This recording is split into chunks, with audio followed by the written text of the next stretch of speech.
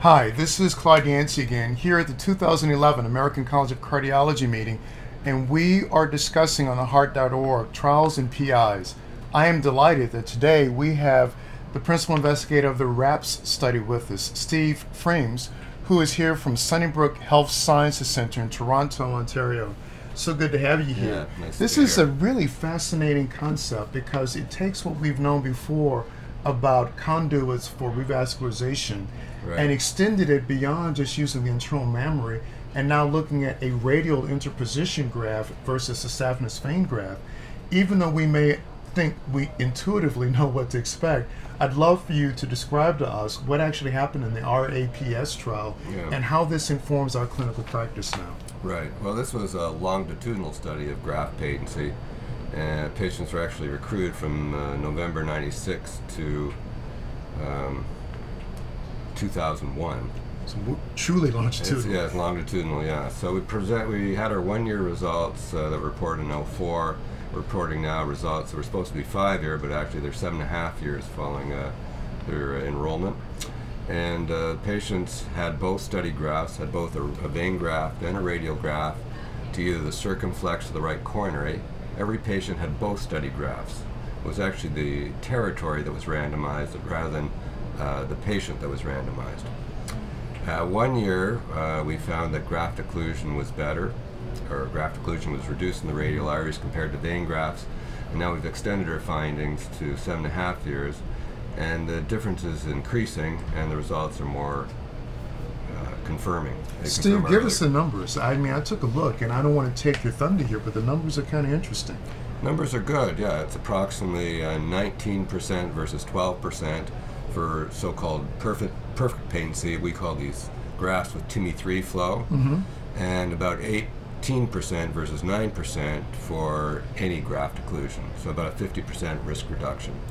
Well, you know, the beauty of that is that we are talking about truly longitudinal data at 7.5 years. I mean, this is clinically important because what it means is that if for some reason the mammary is not available or it's atretic and we have to consider some other conduit, we still have a better option than a saphenous vein graft, and we can anticipate legitimate long-term patency in patients who receive the radial artery interposition. Now, one of the things we learned about the mammaries was that up front in that first 30 days, 60 days, there was some loss of the graft. Did you see that in the RAPS study, in the RAP study?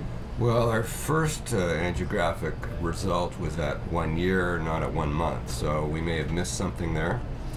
You mentioned mammary arteries, although all these patients had triple vessel disease, and basically everyone had a mammary artery to the LAD as well as study vein grafts to their right and circumflex territory. So we have descriptive results for the Lima, and basically the Lima results were about 30% better than the radial.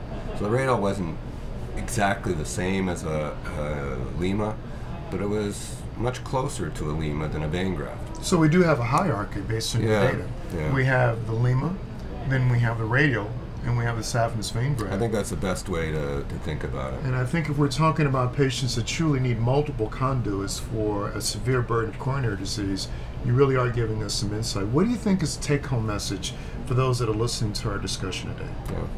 Well, we didn't do a lot of subgroup analysis. Thank you. Yeah, which is a good thing. But one thing that was an important message from our 1-year result was the importance of target vessel stenosis severity and outcome. And basically, when radial arteries are used to graft a very severely narrowed vessel, the outcome is much better. And we had single-digit occlusion results late when used to graft the most severely diseased vessels.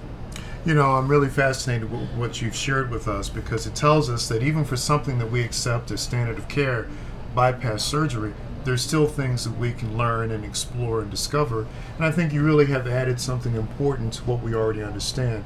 I really want to thank you, Steve, for visiting with us today and sharing your results. This is yet another presentation from the 2011 American College of Cardiology meeting where we're talking about the most important late-breaking clinical trials. We're delighted to have yet another PI with theheart.org to share these exciting results, and I hope that you'll continue to tune in as we discuss more in this section of Trials and PIs. Thank you very much.